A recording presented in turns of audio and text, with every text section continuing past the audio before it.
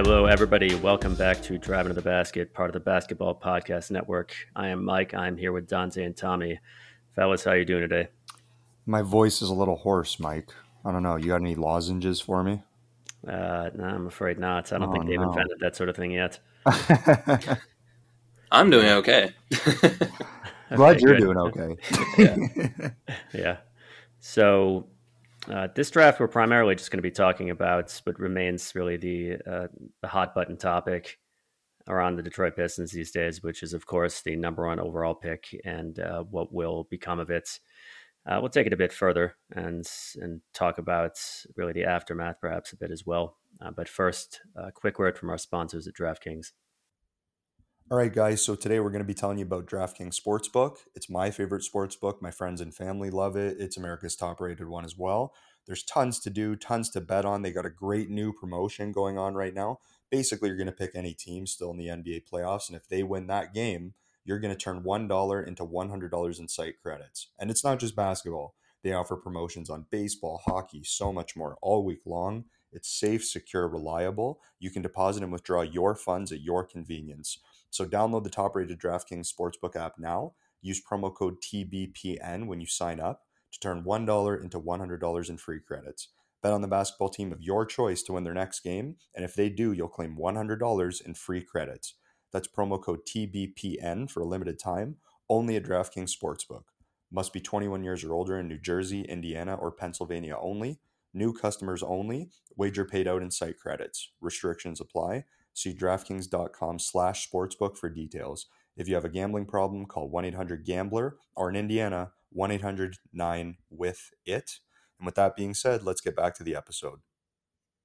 All right. So, of course, as we mentioned, number one topic around the Pistons these days. Will the Pistons keep the pick? If they keep the pick, and I think, all three of us think the answer is yes. Who will they take? And where will things go from there? We're just going to discuss sort of the as they put it, the scuttlebutt around it. I feel obligated to just to note. I mean, I'm not trying to.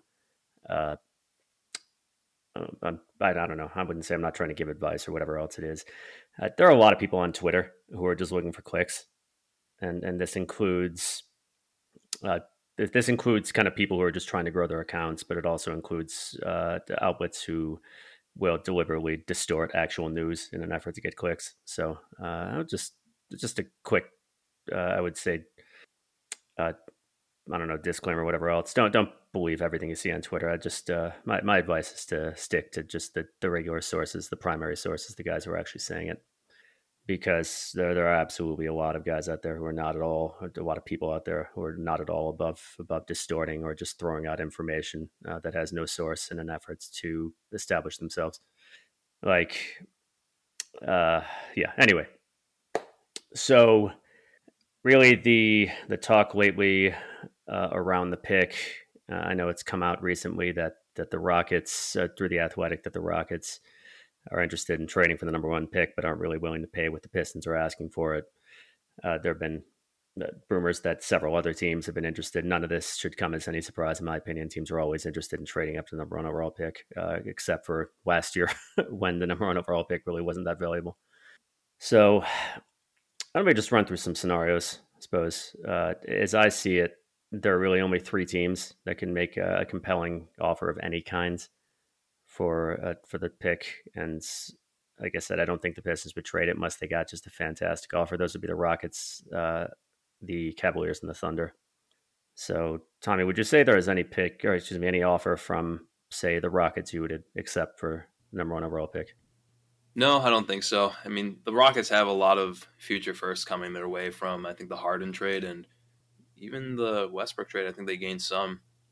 But there's just nothing there, I think, that is valuable enough. The value of a guy who is a pretty complete player on both ends of the floor it's really, really difficult to get fair value back for that kind of guy, because all that encompassed in one player is just nearly impossible to replicate over several players. You know, there's inherent disadvantage in having guys who are both taking up roster spots and being incomplete players. Having that all in one guy is just too valuable. The Rockets really are hurting for a long time now.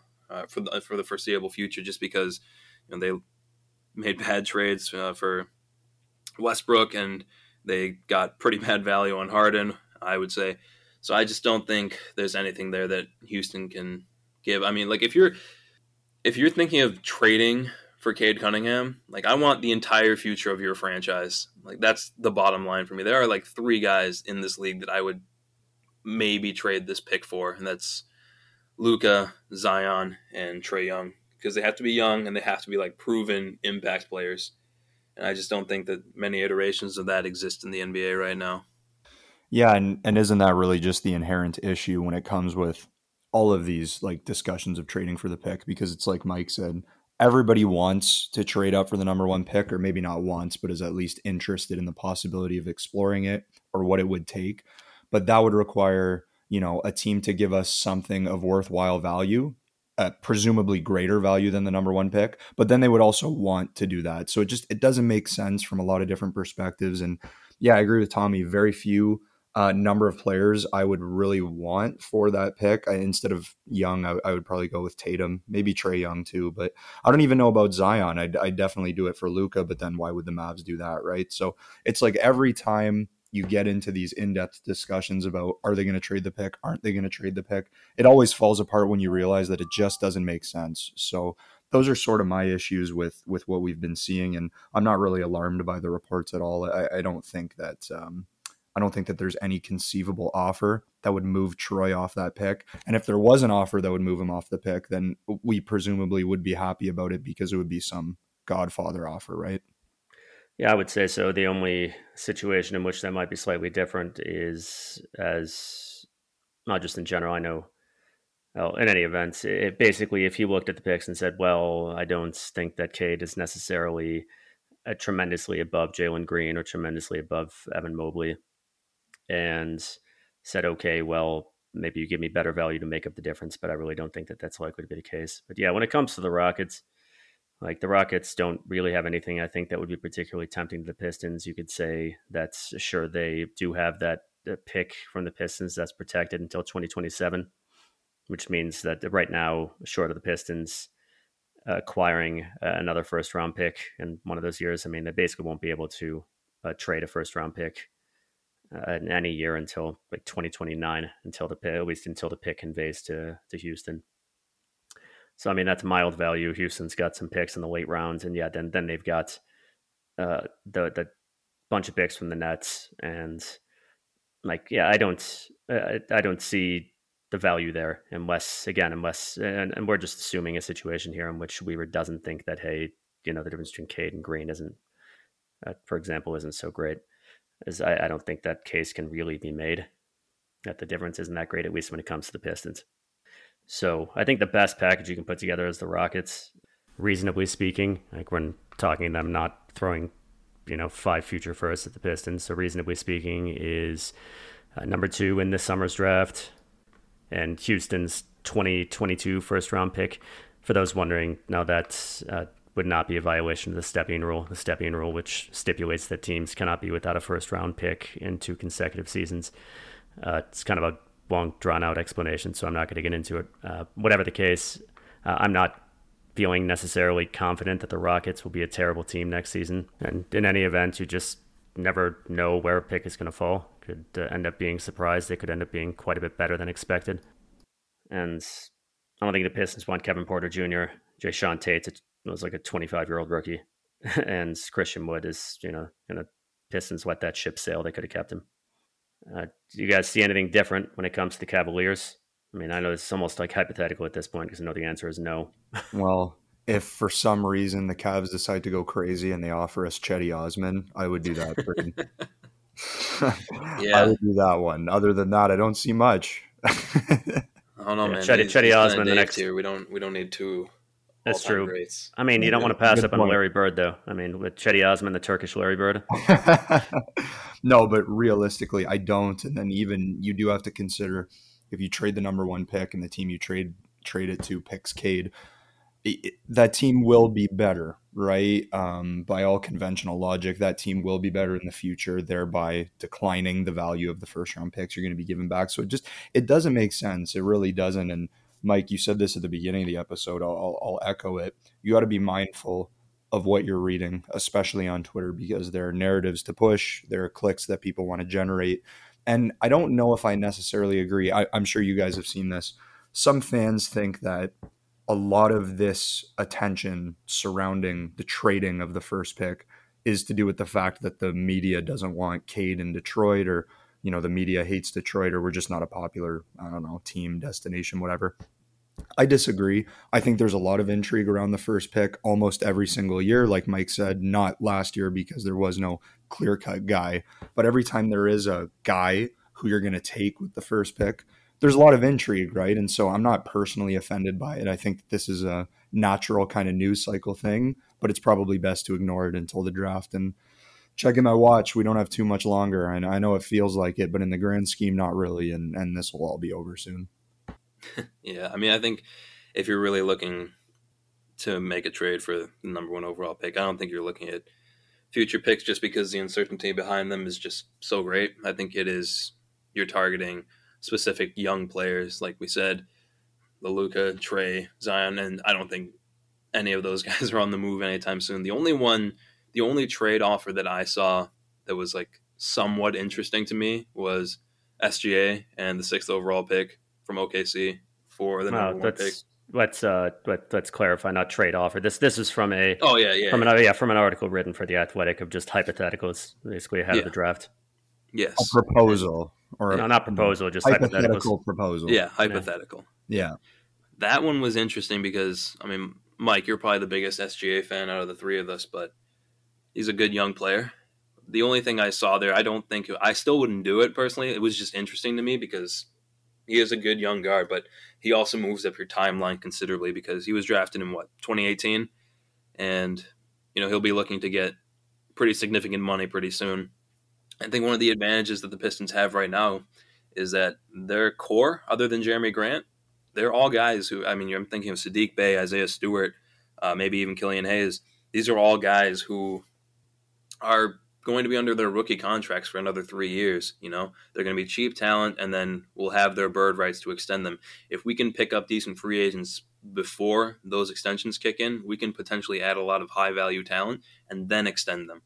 And there's a lot of advantages there. Like you see it right now with teams like the Cavaliers. They have to either pay Colin Sexton or let him walk. They have to pay Jared Allen or let him walk. And kind of making those decisions really hurts your flexibility and your ability to add more talent. So I think there's a pretty significant advantage to just keeping the pick and hoping that Cade Cunningham ends up being comparable value just because you have more flexibility in the next couple of years to add talent in free agency. Yeah, I am big on SGA just because I think he's already well on the track to superstardom.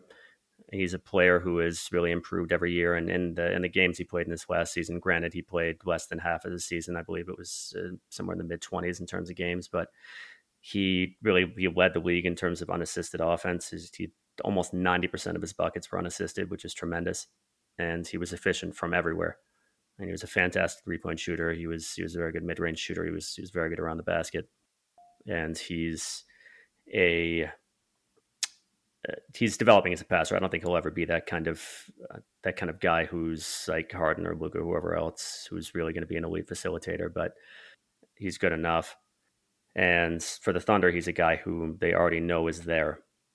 And for the Pistons in that deal, sure, you get SGA and you get the number 6 pick. Who in this draft, who knows? You might have a Kuminga drop to number 6 if somebody, whether it's Toronto or Orlando really likes Scotty Barnes. So it wouldn't be a terrible value for the Pistons. I think, though, like you said, in terms of timeline, it's just not a good idea for the Pistons. In terms of Shai, because you do have to pay him soon, and then your cap flexibility really disappears. But also for the Thunder, I think it's a bad idea too. I mean, again, you've got a guy is there, and you've got the number 6 pick who may also develop into something good for you. Maybe Shai doesn't fit their timeline super well either, but who knows? I don't think they're really worrying about that too much. It would be kind of like a Presti move to make, but I don't think either team would have interest in this one. No, I don't think so either. And this is less to do with the practical and I guess analytical implications of this trade and more to do with my personal feelings. But like, I kind of, I don't know if you guys agree. I think it'd be cool to like kind of build our own thing. Like, I like that we won the lottery. I like it a lot. It's not really a hot take. And I think it would be cool to draft Cade and, he's a Piston from day one and it's his team and we build something special around him. So I'm just, the trades that could make me raise an eyebrow are incredibly unlikely to ever materialize. And even if they did, I don't know. I'm hesitant. I think this is a really great era we're about to see, and I'm interested in pursuing it naturally rather than trading out of this pick. So I can't say any of these offers really interest me at all. Yeah, I would say when it comes to Cleveland, also they don't really have much to offer that the Pistons, in which Pistons would really have any reasonable interest. Minus And Chetty. yeah, minus Chetty Osman, sure. Yeah, so I mean, you have number three, and you have their young core, I guess, which is Jared Allen, Darius Garland, Colin Sexton, and Isaac Okoro. Now Sexton is the one. There have been some there really haven't been any sourced information as to that the Cavs are looking to possibly move him, but yeah, he was drafted in 2018. They're going to need to pay him soon, and do they want to pay Colin Sexton? But the real question is, would the Pistons have any interest in Colin Sexton? I would say no. Uh, the fact that he doesn't really fit the timeline doesn't really play into that as much for me. I feel like Colin Sexton is a player who really, in order to be maximally effective, has to play heavily on ball, and he just if you're going to have a guy who's dependent, whose effectiveness, or at least getting the most you can out of him, depends on playing him heavily on ball, he better be pretty darn good. And Colin Sexton is a guy who can perform that role ably for the 29th ranked offense, which is what he did for the Cavs. He's not a guy you want to be handing the ball to and saying go to work on a regular basis unless he improves a great deal, and I don't think he will. I also think it's hilarious. I read that fans from other teams will taunt this last season were taunting, and not excuse me, fans, players from other teams were taunting the other players in the Cavaliers by saying, Sexton's not going to pass the ball to you, right? So yeah, I don't think the Cavaliers might have much to offer. I mean, Darius Garland looks like he could be a decent player, but the Pistons are invested in Killian Hayes already. Isaac Okoro, who knows, could be a good 3-and-D wing. Who knows? Jared Allen, I think a good two-way center who doesn't really have a great deal of offensive agency. So yeah, I don't see the Cavs have anything to offer either. And I agree with you in a way, Dante, if you want to build your team from the bottom up. But also, it's just like, why would you trade this pick for anything less than guaranteed value? And the Pistons are very unlikely to get that sort of guaranteed value. Exactly, you wouldn't, and even if you would or could, it's not likely to happen. Yeah. So I know we both, all three of us rather, are very confident that Cade will be the pick. So Dante, what makes you so confident in particular that it's going to be Cade? What makes Cade damn near close to the guaranteed pick for me is not the fact that his ceiling is that much higher than, say, a Jalen Green or Evan Mobley. I think it is higher, significantly higher. I don't know.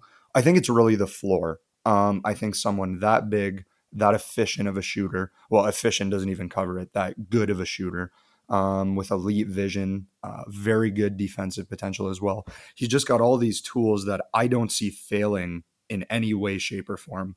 I think he's just about guaranteed to bring back incredible value, honestly. This is exactly what you need from a number one pick. And let's not even mention the attitude. We've talked about Cade's mentality quite a bit over the last 2-3 episodes. And this fits perfectly into pretty much what Weaver's trying to do. So I would be shocked if he wasn't the pick. Not only shocked, I'd be pissed. I think you guys would be too. Yeah, and even looking at and Mike, I'm sorry that when you asked us what we would like to get back from these teams, we basically just brushed straight past. It's just such a disgusting idea in my mind. But yeah, no, it kind of goes back to that initial point. Like a bunch of role players or guys who have like individual like one or two good skills, it's just not equivalent to a guy who's all in one, a great offensive player, a good defensive, underrated defensively, honestly, and can impact like the team in a way that Cade Cunningham projectedly can.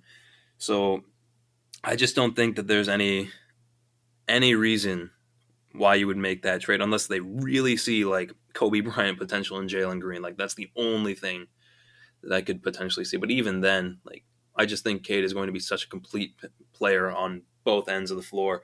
So I'm still confident that Cade is going to be the pick. I Every time you see these headlines from these news outlets, it's always like a vague thing where it's like, yeah, this team is looking into trading the pick, but everything that we've gotten back so far, it's like the Houston trade headline.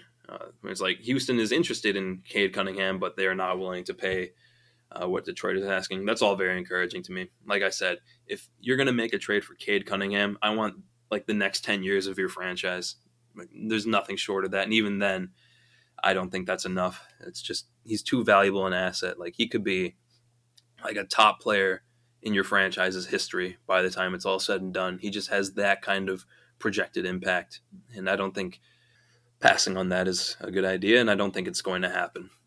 So my feelings on Cade are just that he's just offers too much to not just any franchise really, but to a franchise in the position in which the Pistons find themselves.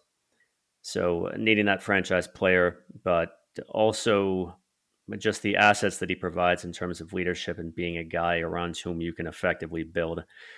So when I look at Cade, what makes me so sure that he's going to be the pick for the Pistons is just what he offers in the all-around sense.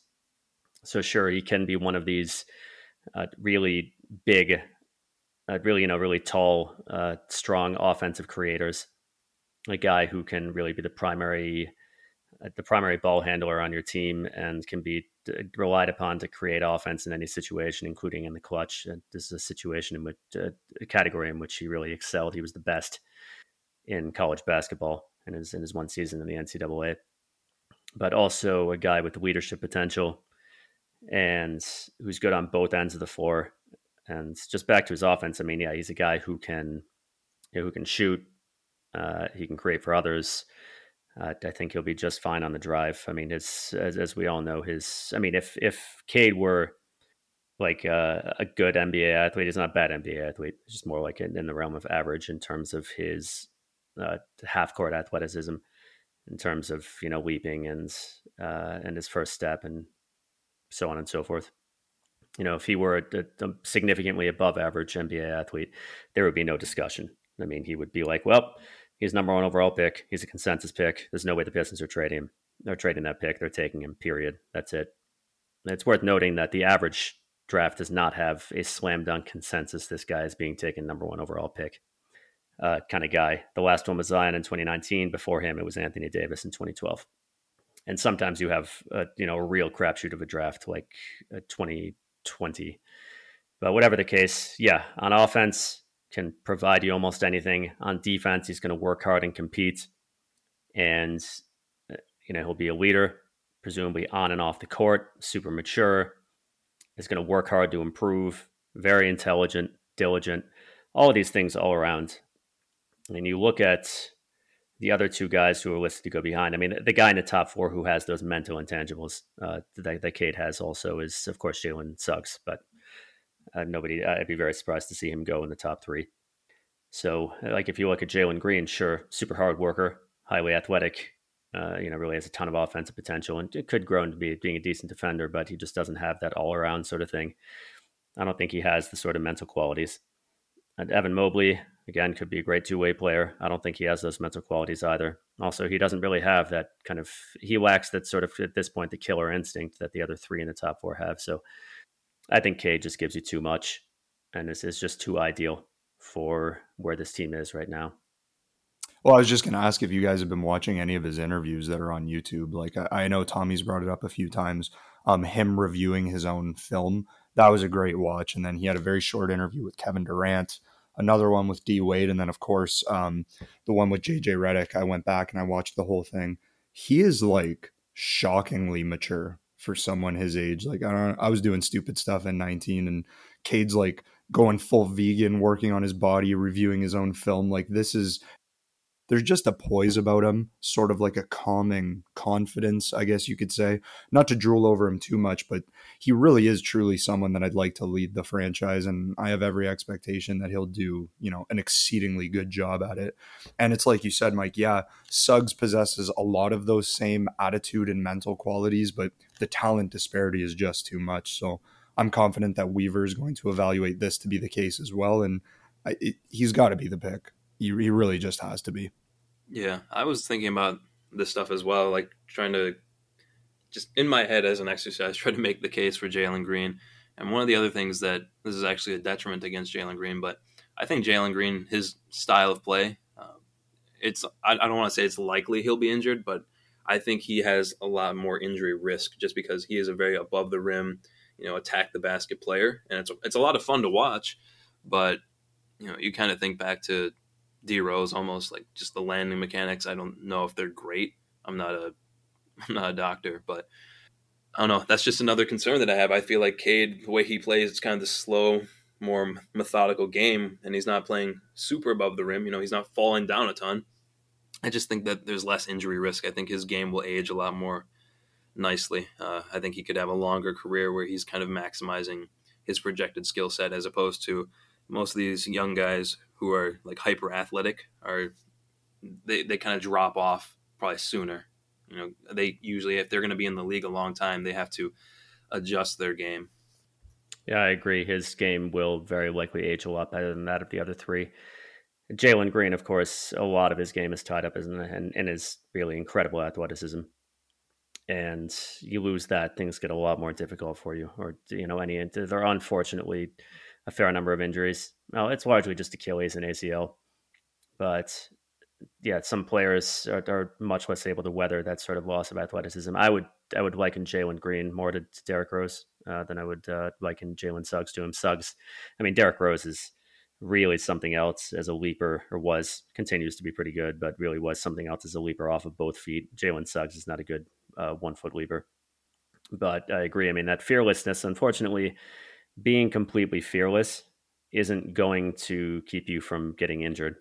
It's like you can be perfectly willing to go and just barrel through whoever and absorb that contact and say, okay, well, at the very least, it's going to get me to the rim. But,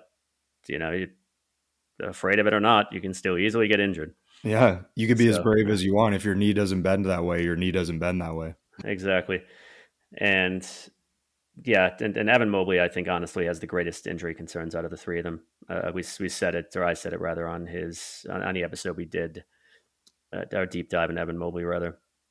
It's the guy who is as tall and lanky and mobile as him and moves the way that he does. I just think the concerns are very significant in terms of his health over the course of his career, particularly if, as he will need to do, he begins playing more physically in the NBA. So, yeah, and whereas Cade, he's should be much less prone to that loss of athleticism, especially just in terms of, even just over in terms of aging, and generally guys in the NBA don't really start to noticeably athletically decline until like they're somewhere in their early 30s. So that would be like a long time in the future for Cade, but even then he would be more immune to that. And yeah, when he drives in, it'd be nice if you're a better leaper, but mostly he just kind of uses smarts, his ability as a shooter off the dribble. But even, when you're getting in the restricted area, a lot of it's just the strength. He's already very strong, and by all accounts, he is working to get even stronger now in the off season. Yeah, so, absolutely. Tommy, that's a great point. Yeah, Cade is all skill at this point. Like, he's not relying on athleticism the way the other top prospects are. And that's kind of maybe we've been thinking about this wrong. That's kind of one of the, yes, athleticism surely is one of the things that kind of raises your ceilings or determines your ceiling. If you're not a great athlete, you're just not going to be an NBA player. I don't know if you guys follow like the high school scene at all. I only follow it just because I kind of like to know who's like the top prospect out. Like, 2 years from now. You're talking great athlete in the overall general population sense, right? Yeah, absolutely. Yeah, okay, absolutely. Yeah, any of the three of us could be one of the most incredible shooters ever, but we'd get run over in the NBA. Right. Hey, speak for Yeah. yourself. Yeah, speak for Yeah. yourself. Yeah. Yeah, I think of there's a kid named Julian Newman who was supposed to be like the next big thing. Oh He had yeah, like a little reality show where his dad would yell at him. Yeah, you know who I'm talking little, about. little He's guy, not going to right? be an NBA. He didn't even get like I don't think he got like D1 offers because he's like 5'6" and he's just Oh not goodness. athletic enough. Like there was all this Yeah. hype behind him because he was like a really good elementary and middle school player. But if you don't have the NBA body, you're not No, going to get there. Dude, there's some like good yeah. videos of Julian Newman versus Jalen Green at like these 3-on-3 basketball camps. I don't know if you've ever seen those, but Green just absolutely outclassed him in every way, shape, and form. And that's the difference between a hyped, very skilled high school player versus a legitimate NBA prospect. Yeah. Yeah, I would say with like Sky, I don't know how many of our listeners are familiar with Brian Scalabrine. We've talked about him on here before, but for those of you who are, yeah, Scalabrine by the like he probably wouldn't even made it to the NBA now with just how much more important athleticism is than it was like 25 years ago. Well, I mean, he last played in the NBA like in the late 2000s, but he came in the late 90s, I believe. But even by the standards of just the regular population, Brian Scalabrine at age, did like in his early to mid 40s, I believe now, maybe around 40. I'm not sure, but and probably in like the even back then, like the you know fifth percentile tops in terms of NBA athleticism, would walk over anybody in the general population because he's a way better athlete than. I mean, I'll say I've said it before. I'll say it again. If you make it to the NBA, I mean, assuming you're not just one of these increasingly few big guys who are just there in large part because you're tall, it doesn't really work anymore. Uh, so if you make it to the NBA and you play one game in the NBA, you are an incredible basketball player, like incredible basketball player. So and we brought this up like in the Jalen Green episode. Like the G League is an incredible basketball league. You got to be fantastic to make it there. I mean, the top, the guys who make it in the G League are like in the upper echelons of the NCAA. And if you make it to the NCAA, you're a great basketball. Like play D1 basketball, you're a great basketball player. But anyway, I've gone off on a tangent. So what were you saying, Tommy? No, no, it's just I think it's just another consideration. Like if Cade is what he says he can be, and if we really do have this foundation where we could, you know, be a good team for a long time, it is exciting the idea of having a guy who could be a great player well into his 30s. Just because, like I said, Cade is all skill right now. He is not beating guys with athleticism. He's muscling his way in sometimes, but a lot of what he does is still just very mechanical play, up and unders, ball fakes, just really good control of the ball and his body. Like he's just beating people off of skill. He's not beating anybody off of 1% or 99th percentile athleticism. He's just smarter than everybody than a lot of the people he's going to go up against. So I think that bodes well for his game in the future and how he will age. And I think that's another factor. Like we've said it a million times. You're talking about a franchise changing talent here. You want that guy to be good for as long as possible. Yeah, outskilling everybody. I like how you put that, Tommy, because it sort of leads into something that I've wanted to bring up for a while. This athleticism discussion surrounding Cade, it's like you'd think the guy has one leg. The way people talk about him, like he is some decrepit old man who can't even like the guy can dunk between his legs. Okay, he is an athlete. He's a very good athlete by NBA standards. He's an average one. I wouldn't say he's bad. He's just average. And when you combine that with these other skills, you've got obviously the consensus number one pick. And then there was a very interesting article in The Athletic. I think you guys have read it. I'm sure a lot of the listeners have either seen it or read it themselves. Sam Vecini, yeah. Right. It was a collection of quotes from anonymous coaches, college coaches, excuse me, who had coached against Cade, executives, whatever. And one of them brought up an interesting point. I believe he was titled Executive Number 2. And he basically said regarding these Oh athleticism man, I concerns, love executive number 2. well, he's a smart guy. Best. Yeah, this Yeah. is great. Yeah. He's like, who was the bad guy in Inspector Gadget who never showed his face? That's executive number 2, where he's just shrouded in mystery, and that's him, and he's pulling all the strings behind the scenes. That was sort of an obscure reference. You get my point, though. But what executive number 2 basically said was that Cade was so much better than his competition in college that he never had to out athlete anybody. He was just so good, so much better that he used pure skill to dominate. And so he was never put into these athletically averse situations, if that makes sense. And so this sort of reminds me, it's a bit of a tangent, but there was a very great Italian striker for the national Italian team, Mario Balotelli. And he really came alive during the World Cup like 5, 6 years ago. And when he was asked why, he had never shone to this degree before, why he'd never reached that level of stardom, he said he'd never faced world-class competition that pushed him to be at that level. So I'm not saying that Cade's going to get to the NBA and all of a sudden be the fastest guy on the court. What I'm saying is he's such a highly skilled player, so much better than those around him that we've seen so far, that we really don't know what he's truly capable of when he's faced with maximum adversity and he's forced to utilize his maximum potential. So I guess we're going to have to see. We Yeah, haven't seen him with decent teammates. I mean, that's the more exciting thing to me. No, Once he has Jeremy Grant will be the some best teammate he's NBA ever had. spacing around him, I'm salivating at the idea of that. Absolutely agree. yeah. I think first it should be noted that this guy was Eastern executive number two. Should not be confused with Western executive number two, Right, right, who right, is right, on right. an entirely different level. Of course, jokes aside, of course, from what you said, yeah, you do have to worry a little bit. Like, yeah, he did just outskill guys in the NCAA, and he's going to have to adapt in the NBA, of course. From what you were talking about, Tommy, like that, yeah, he was doing everything on skill, and you worry, of course, the NBA is a drastically higher level of competition, and you're going to have to adapt in order to continue having that level of success. That said, yeah, Cade's skill set isn't as dependent upon athleticism, and that's nice. And I think that'll make it easier for him to adapt. And I do have the confidence that he'd be able to adapt just based on his work ethic, his overall skill level, and his intelligence. And yeah, from what you said, Dante, about athleticism, yeah, it's fine if you're an average NBA athlete. It's just really helpful if you're an elite NBA athlete, and that's why a great deal of your superstars are elite NBA athletes because it's just such an asset. It's not a necessity. We have guys in the NBA. Certainly, I mean, I don't like to make the Luka comps. I'm just trying not to make comps at all when it comes to Cade.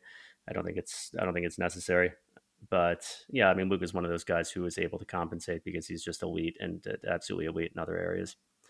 Now, something I do want to bring up is that just in terms of not in terms of pure fit for Cade, but in terms of like it's been reported that he was excited at the opportunity to play for the Pistons, and that's nice to hear in any event.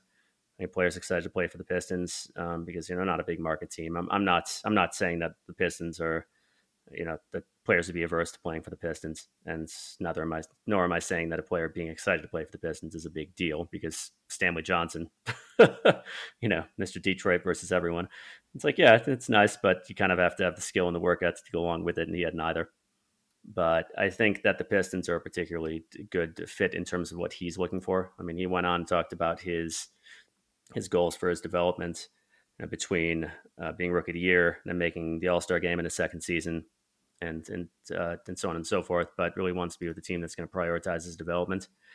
And if you're looking at the teams that are in, at the bottom of the standings in terms of the teams that were most likely to pick him, like the Cavaliers already have Sexton and Garland. Those are guys who are heavily on the ball.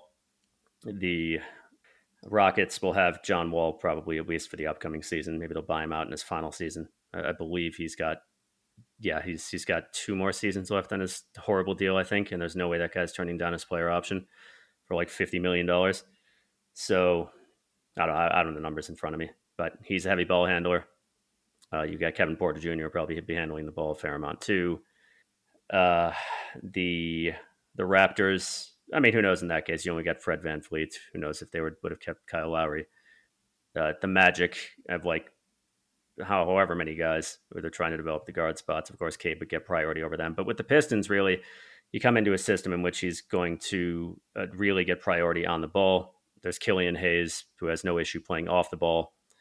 You've got Jeremy Grant to help with creation, but is really an off-ball, a very capable off-ball player. Sadiq Bey is a capable off-ball player. Isaiah Stewart's going to give you what he gives you. It's a good place for Cade to develop. I think if I were him, I would be pretty happy. And this, as much as we've ragged on Dwayne Casey for not being an ideal coach when the Pistons are trying to win, or as in early as we did early last season for losing in exactly the wrong way. Yes, and I have my doubts as to whether his reputation as a developer and the Raptors was merited, and doubts that were largely dispelled over the later stages of last season. Yeah, I think it's a good place for him.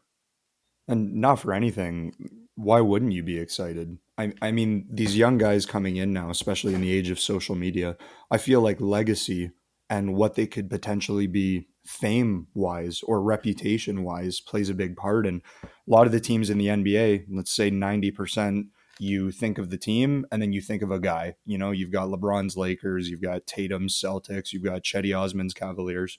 It's funny because Detroit, for as historic and typically popular of a team as they are, we don't really have a guy. I mean, Jeremy Grant, I guess, is the face of the team right now. Maybe Sadiq Bey, depending on who you ask. But like, Cade can come in to a team that has a lot of backing from the city, and that backing is going to continue the more they win and win. And he's going to be the face of a historic team. And so there's I agree with what you said, Mike, about how being excited to play for Detroit is it.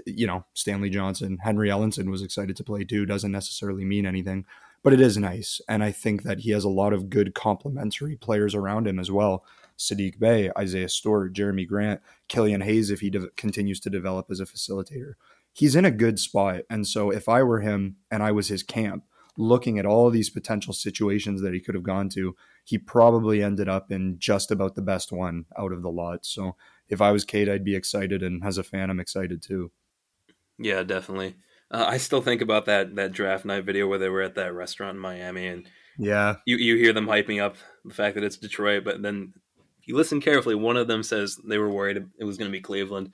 So that makes me feel like it's a little bit more genuine, and that's encouraging. But as good as this is, we're still not a guaranteed contender. There's still a lot of teams in the East that we have to get through eventually, and I think the work certainly just isn't done for the front office. So I mean, the discussion now becomes how do you maximize Cade once he gets here? We've kind of laid out now why we think it's going to be Cade Cunningham and why we would be shocked if it isn't. But certainly the work isn't done, and even though we have this incredibly lucky break and that's exciting, there's just a lot that still needs to be considered and a lot of needs that need to be addressed. So I was thinking about the Pelicans because they were kind of in the news recently because there's a rumor that they want to trade the 10th overall pick for some veteran help. And this is on the tail end of these other rumors that Zion's family wants him out of New Orleans. And this is 2 years later? Like these are the signs of a bad organization. And this is still a team that has Lonzo Ball, Brandon Ingram. Those are good young players, but a lot of the other decisions that they've made have just been terrible. Like, Mike, I know that you hate Stan, and that was certainly a head scratcher even at the time. Of we all knew nope, that's not going to work. This is a horrible idea for them. David Griffin, I think he's a pretty mediocre executive himself. He got pretty lucky with LeBron coming back, and Cleveland getting a pretty hot streak of top picks in the draft. All those were factors and ended up working out there. But this is kind of him getting exposed as signing Stan Van Gundy as their coach and him being fired after one season. Not surprised. And then the biggest one, though, the biggest head scratcher to me has always been, why would they sign Steven Adams? He operates in the same space as Zion. And it's infuriating to me. Like, you have this potential, all-time great talent, physical beast, and you put a guy who operates in the same spot as him. That's not maximizing your top-end talent, and that's a concern that the Pistons need to address. Zion is most effective in the paint. Why would you sign a center who's only at his best in the paint? Imagine if they just kept Christian Wood. Anyway, I'm just ranting at this point for a team that's not the Pistons. But the question is, how do we maximize Cade? And I think it starts with adding more shooting. And I'm sure that you guys have thoughts on that, but I'll just start there because Isaiah Stewart, he's maybe starting to add that three-pointer to his arsenal. Sadiq Bey has proven he can shoot the three ball. And then Jeremy Grant, he's starting to show that he can do more than just 3-and-D. So I think we can start that discussion because I still think there are needs that need to be addressed. Yeah, I would say just about the Pelicans. Yeah, that I completely agree that David Griffin is a very mediocre executive. It was absolutely mind-boggling to me. I don't hate Stan Van Gundy. Well, it depends on how you define that. I will, I'll resent him always just purely for the fact that I was forced to watch him coach for those years, and particularly in his last 2 years of the Pistons, he was just like a hair-tearingly bad coach. It was just awful. In my opinion, it's for me, he was incredibly unpleasant to watch. But it's like this is a guy who has proved conclusively that he can't operate properly in the spacing era. He doesn't know how to run a team. He doesn't really know how to do how to run an efficient offense. His offenses with the Pistons were terrible in terms of the shots that were taken and the shots that were made, and that wasn't all about the roster. But it's like, yeah, this guy's proven he can't do it. He's even proven that he doesn't know how to put together a team. Like, why would you hire him? And it was a bizarre hire. It didn't work out, I think, in any capacity. Like, I don't know if it's gone so far as that Zion's family wants him out of there, but they're pretty. I think it's been established they're fairly unhappy with and want things to go differently. But it's like, and part of it was that he expected that the Pelicans would perform better. And it's like, why would you hire Stan Van Gundy if you wanted the Pelicans to perform better in the now? Like, what? Why? So, in any event, agreed. Steven Adams completely befuddling. Like, why would you do that? I mean, great culture guy, super hard worker, and and a decent player in his own right, but a terrible fit. And yeah, Yeah, so when you're looking to trade the 10th pick for veteran help and your young superstar is about to enter his third or fourth season, you're stumbling. Like, they're in a bad situation right now. yeah, they're not in a good situation. And Lonzo Ball, who was decent for them, might jet in free agency as well, which wouldn't really not at all be ideal for the Pelicans. Who knows? It just depends on. I mean, he's actually no, he's restricted as well, isn't he? Yeah, but I mean, it's possible. Yeah, he's a restricted free agent. I think. Let's see. Is he? He was drafted in Yeah, he should 27. be. Yeah, he was drafted in Yeah, he's 2017. For restricted. some, I was thinking 2016. Yeah, he was drafted in 2017. The year after Ingram. Yeah, so he's a restricted free agent. But who knows what kind of offer sheet he gets from a desperate team? I don't know. So yeah, it's super important. Like with Zion, it's especially important to build around him, just because of the sort of player he is. Not in terms of talent, but in terms of how he operates. Maybe he'll learn to shoot someday. Maybe he's this kind of player who's just like, I don't need to shoot, or maybe he's the kind of player who's just not a good shooter. Whatever the case, how he is now, you really have to build around him. And David Griffin has certainly done a terrible job of that. But and like at this point, it's like unless Drew really wanted out, like if it was important for Zion to win, you probably should have kept him. So with Cade, it'd be much less tricky to build around him because he is a very good shooter himself. But yeah, you got to have the right pieces. I mean, I don't want to repeat this Churchill quote again, but basically, yeah, there's a lot more work to be done. I mean, the first year went about as well as you could have asked for, but there's a lot more work to be done. So if we're looking at, what additional roster needs this team has if it's going to take the next step, and the next step I would say is not just to get to the playoffs. You're building the roster now, at least in the next couple of seasons, to at least make it to the conference finals as the team continues to develop. Dante, what do you think the needs are? I was actually going to ask you guys because I think you bring up a very astute point about Zion in that the way that he operates as a player sort of lends itself to needing particular types of complementary pieces to maximize his abilities. I don't really see that with Cade. Cade is such an all-around solid player that like he can shoot, he can finish, he can pass. There's nothing that Cade can't really do. And so when you think about, well, what do you need to put around him to succeed? I know this is maybe sort of reductionist, but like, I don't know, good players. Like, I don't see a particular type of player that maximizes him so much as other good players who can maybe take the load off of him. And I think a lot of those are currently on the roster. I think Sadiq Bey will be an excellent complementary piece. I think Isaiah Stewart will be an excellent complementary piece. I think Killian, if he begins to, start to be able to score, he'll be a great complementary piece as well. And then we've already seen in Denver, Jeremy Grant plays very well off the ball as well. He doesn't need to be the guy to be successful. So I think a lot of those pieces are already here. They'll continue to be even better pieces as they improve. But in terms of things in particular, I mean, maybe I'm just ignorant to it and you guys can answer this for me, but I don't really know what to say aside from good players. What I would say is that, I mean, no matter whom you're building around, you need to build a team that's going to give you the necessary accoutrements of an effective offense. Yeah, and spacing is one of those things. I mean, that's a necessity. That's not an option. You need to have ideal spacing, optimal spacing in today's NBA. Yeah. So, I mean, going down the lineup, I think it's very important that Stewart is able to space the floor a little bit, be it on short roll, mid range, or spacing all the way out to the 3 point line. Just because Cade is an effective post up player and opening the floor for him a bit there would be good for him. Just let him be that 3 level scorer, let him operate as effectively as possible. And then as far as your wings, I think they should be good 3 point shooters, obviously. But if they can cut and catch lobs, that's great. If they can come off of screens and shoot the three, that's excellent. Just because I think Cade is going to be the kind of player who can find these guys moving around in the perimeter. I think he's just a precision passer. And then I would like it. Like right now, I think our biggest hole is at shooting guard. I don't see the long term solution there. I'm not a big believer in Hamidou Diallo or Killian Hayes. I think it's possible that they could reasonably improve and maybe they're effective starters in the NBA, but I don't, unless Hamidou really gets his 3 point shot together, I don't know that he's going to be, a plus starter on a championship team.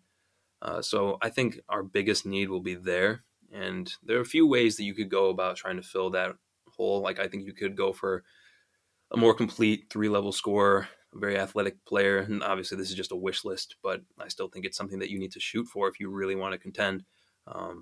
So yeah, 3 level scorer, or even just a guy who can, reasonably convert effectively at the rim and then on the 3 point line. But they should also be a good cutter, a player who moves around a lot. The most active players are typically the ones who get the ball, especially when you have a great passer on the floor out there. So uh, that would be another thing that you want on the wish list, and then just athletic. I feel like the biggest issue with the projected starting lineup right now is lack of athleticism. With Cade not being the most athletic guy out there, and Sadiq Bey not being the most athletic guy either in terms of burst. I mean, they're both strong and they're both mechanical players, but having a guy who's just a high flyer. I know I said I don't believe in Hamidou, but maybe he can be that guy. He's certainly athletic enough. But I think those are kind of the issue. So right now, if I had to pick like one specific need that needs to be addressed within the next couple of years, I think it's shooting guard, and I think you're looking for, a top 3 player on your team there. And thankfully, the Pistons have some money in free agency, and it's Troy Weaver. If you really believe in his talent evaluation, maybe he can find that diamond in the rough or that late first round gem who ends up being very, very high value. So that's what I'm looking for at this point. I think there's a lot of good pieces in place, but maybe Sadiq isn't a long-term solution. Maybe Isaiah is not good enough to be a starting 5 on a championship team. There are all these things that you need to consider, and I just think it's important that you don't get attached to any of these players and let your emotional attachment kind of cloud your judgment in terms of player evaluation and how you value these guys.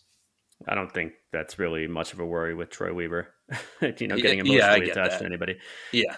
Yeah, I would say like one thing that comes to mind for me, like in terms of basically requirements for winning a championship these days. I mean, and you're winning. Defense is important, and it's really great to be good to be a top defensive team even in the playoffs. But you're winning on offense. That's just how it is in the NBA these days.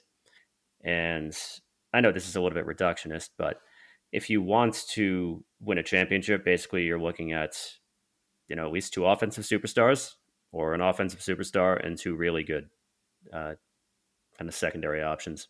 I know by nature we're talking secondary and tertiary, but whatever. I'm thinking of, for example, the Bucks with Giannis, who has his own set of issues because he can't shoot. That's something they always got to play around there. But so you've got Giannis, you got Chris Middleton, and Drew Holiday, and I think the Bucks are substantially underperforming and have been for some time, but particularly in these playoffs because of coaching. I think Budenholzer's offense basically boils down to here, guys, take the ball and please do something with it, which generally results in at least Middleton and Holiday taking a bad shot or a difficult shot, not a bad one, but a very difficult shot. So, if Cade is the superstar everybody's hoping for, then cool, you've got that. Uh, you've got Jeremy Grant, who proved that he could be pretty good as a creator in this last season. I think he's still a guy you look at and say you look at rather and say he's probably not going to ever be like that really sort of star level creator. but maybe he finds another gear. If so, great. You still need the number three guy. And it's like, where are you going to find that? Because you have to have those guys who can create offense. And I know it's tempting to look at like the Suns as an archetype. And it's like, okay, well, they've just got Devin Booker and you got Chris Paul, who's a great point guard, is in the tail end of his career, and they're in the finals. But they've had incredible luck. And they could have gone out in the first round if the Lakers had been healthy. And I think it's likely they would have gone out in the first round if the Lakers had been healthy. Because Anthony Davis missed half the series. LeBron James was playing injured since before the playoffs even started. He was not himself. You go into the second rounds. Denver's number two player is injured, and who knows if they would have won? They got swept without him, so who knows? But you go with the Clippers. I think the chances are about as close as 100% as you can weigh things that the Suns would have lost in round three if Kawhi had been in there. So if they win a championship, it is what it is. But you don't want to go in there and hope for luck, and hope somebody else is going to get injured. So sure, you have the Raptors who won, but they got super lucky, of course, Durant and Thompson being out, and even beyond that, and whatever the case, yeah, you got to have that number three guy. Maybe that's Hamidou Diallo if he can get his 3-point shot together. If he can, I've said it before, I think he'd be a very dangerous player because he's already excellent on the way to the basket, and he becomes very difficult to cover if he can shoot threes. But it's a question of where you can find that. Beyond that, spacing, of course, athleticism. We've said it before. Yeah, the starting lineup, if you have Cade, Killian, and Sadiq Bey, and even Isaiah Stewart, who's not a very vertical guy, you're missing out on some options. Yeah, this is kind of going back to one of your earlier points. I know that you said you can't really win on defense anymore, but for the Pistons, like in this specific case, like 4 of their projected starters, Cade Cunningham, Sadiq Bey, Isaiah Stewart, and Jeremy Grant, they're all plus defenders. So I think there is some value. Like Killian Hayes as well. He's also a good defender. Like he's already a good defender at the NBA level. I was very impressed by him there. But the fact that we have this type of size and length and switchability, I think that's something that we can continue to buy into. Like if we're still making this wish list of like what's turning out to be another all-time great player. But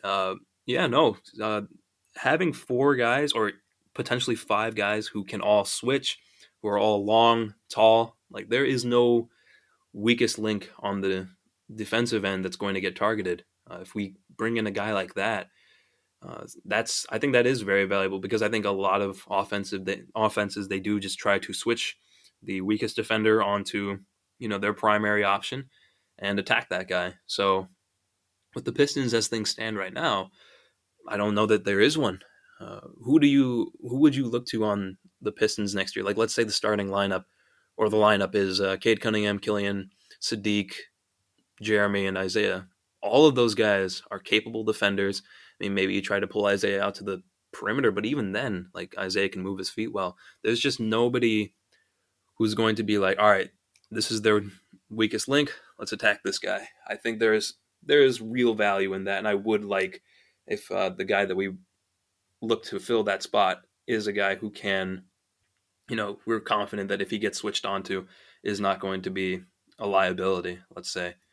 So I know that offense wins championships right now, but I think defense is still a very, very important part of getting there. And I think, especially right now, we have the chance to have a very good defensive team.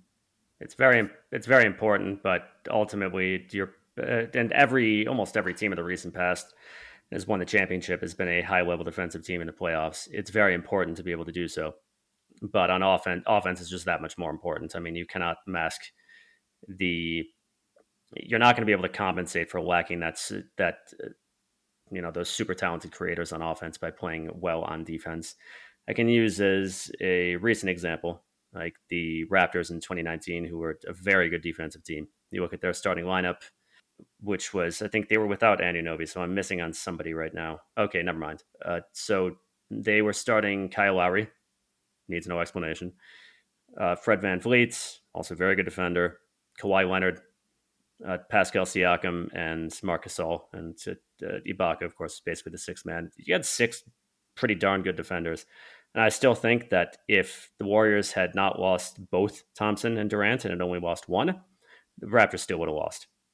Because, granted, the Warriors still would have been a very good team without those players, but it's just that you got to have that offense. And the Raptors weren't super strong offensively. They You had Kawhi, like basically Kawhi was really relied upon to create a lot of difficult offense himself. I mean, as good as Kyle Lowry is as a scorer, I mean, he's not really that sort of elite creator by any means.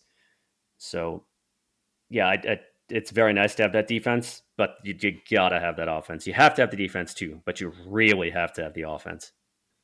Yeah, I that kind of the next thing I was gonna say, Mike, and you actually preemptively answered it. I was gonna say if the starting lineup is Cade, Killian, Sadiq, Jeremy, and Isaiah, I wouldn't even say that's five capable defenders. I'd say that's five plus defenders. And it's exactly what Tommy said.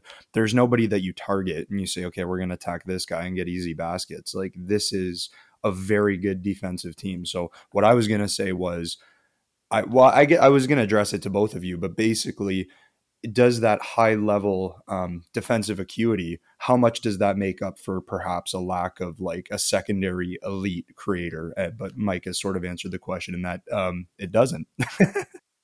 Yeah, it really you just can't shirk on offense these days. It's I mean that goes without saying. I mean I know a lot of people pine back to the days of the bad boys and the going to work Pistons. Though it should be noted the bad boys were actually a fairly capable offensive team.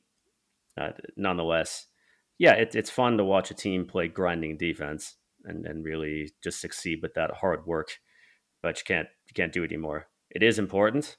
I know I'm repeating myself. It is certainly still important to be a good defensive team, certainly in the postseason, and to certainly have those switchable defenders because in the postseason you're much greater amount of the time you're going up against the opposition's best players because rotations shrink and your top players are likely in the playoffs going to be playing around 40 minutes a game, if not more than 40 minutes a game.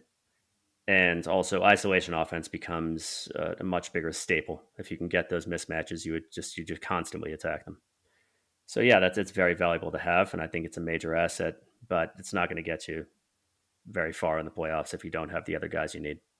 Yeah, So I yeah. think there's a lot of value in it because Well, there I is a lot think of value if in it. Absolutely, yeah, there is. But I mean, can and if that can Cade that can that is the make up for guy, offense? Yeah. yeah, yeah, if Cade is the guy, then it's not as much of a concern. Like it's not like I'm saying it's not like when we were talking about Suggs and it was like, well, this is still a team of five plus defenders.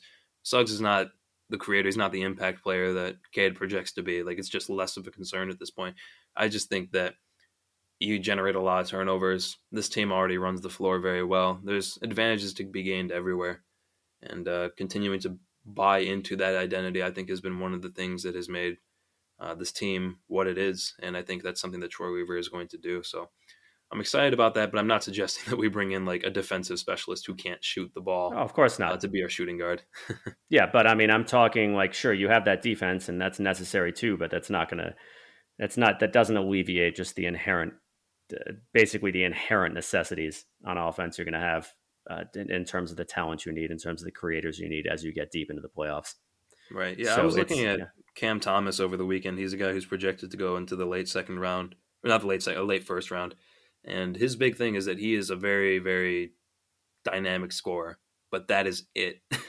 Like he can't play defense, he can't pass the ball well, but he can put the ball in the hoop. But that's just not enough. I think with the identity of this team, like you shouldn't look to make him the solution, like a player like that the solution. You want a guy who's still a little bit more well rounded, even if it's maybe less in the way of offensive versatility. Just because I feel like you have so much of that already in Cade and Grant. So it's definitely a balancing act, and it's a wish list in terms of like, yeah, how do you get this guy on your team anyway? Like a great offensive player, great defensive player who yeah, isn't no going kidding. to hinder. Yeah, exactly. So Yeah, it's definitely it's just a question that I think has to be answered, and it's a difficult question to answer, but I think well, there's it's time. going to be the next interesting talking point that the Pistons have to address if they want to maximize Cade. Well, if they want to go anywhere, I mean, I think no matter who is going to come on this team, if you really want to be able to succeed in the playoffs under normal circumstances, I mean, normal circumstances, I'm saying like, yeah, you can grab a team that's going to be able to be successful in the playoffs without these if they get super lucky with injuries to the opposition. But I mean, the Pistons have time, fortunately. You've got a lot of cap space coming up next summer. I mean, what you're going to be able to do with it is really anybody's guess. and it's going to be a little while until they really have to pay anybody. After this offseason, unless Josh Jackson just has this, supernova season, which I think is highly unlikely. So yeah, there's time to address that question, and who knows, maybe somebody you find in the draft or somebody already on the team ends up being that number 3 guy you need. Do either of you guys think that guy is currently on the team? We draft Bones Highland, and he's our number 3 guy. I genuinely believe this, dude. All right. Anyway. Yeah. We're gonna cover second round picks and probably in our next episode. But yeah, we've got. I mean, I'm talking currently on the team. Do you think anybody currently on the team has the ceiling to be that sort of number 2B guy? I'm gonna steal your answer. It's if gosh, why is his name escaping me now? Hamidou. If Hamidou can put a 3 ball together, like a very, very big jump, him maybe. But other than that, I don't think a lot of these guys have the athletic ceiling or the shot making ability. Or the IQ when it comes to Josh Jackson. Yeah. Well, even if he had the shot making ability, I still think that's like your number 4 guy. Yeah. Do I have to go on another Sadiq Bey rant, or are we good this week? I mean, that is entirely up to you. No, I think no. You know what? Well, I'll save it. I'll save it. We'll definitely do like preseason reviews of the guys who like perform well in the team. So I'm sure you will have plenty of time to, take your notes, make your case, and we'll tell you why you're wrong. Yeah, I would love that. I'm looking forward to it. Yeah. Fair enough. All right. Anything you guys want to bring up before we call it quits on this episode? Tommy, you got anything? No, I think I'm good, man. I'm excited. I'm excited for us to just call the right name on draft night and look to the future. Yeah, I would say the same. I'm very excited for the pre-draft process to be over and the post-draft process to begin. Oh, all right. That'll be it for today's episode. As always, thank you all for listening. We'll catch you in the next episode.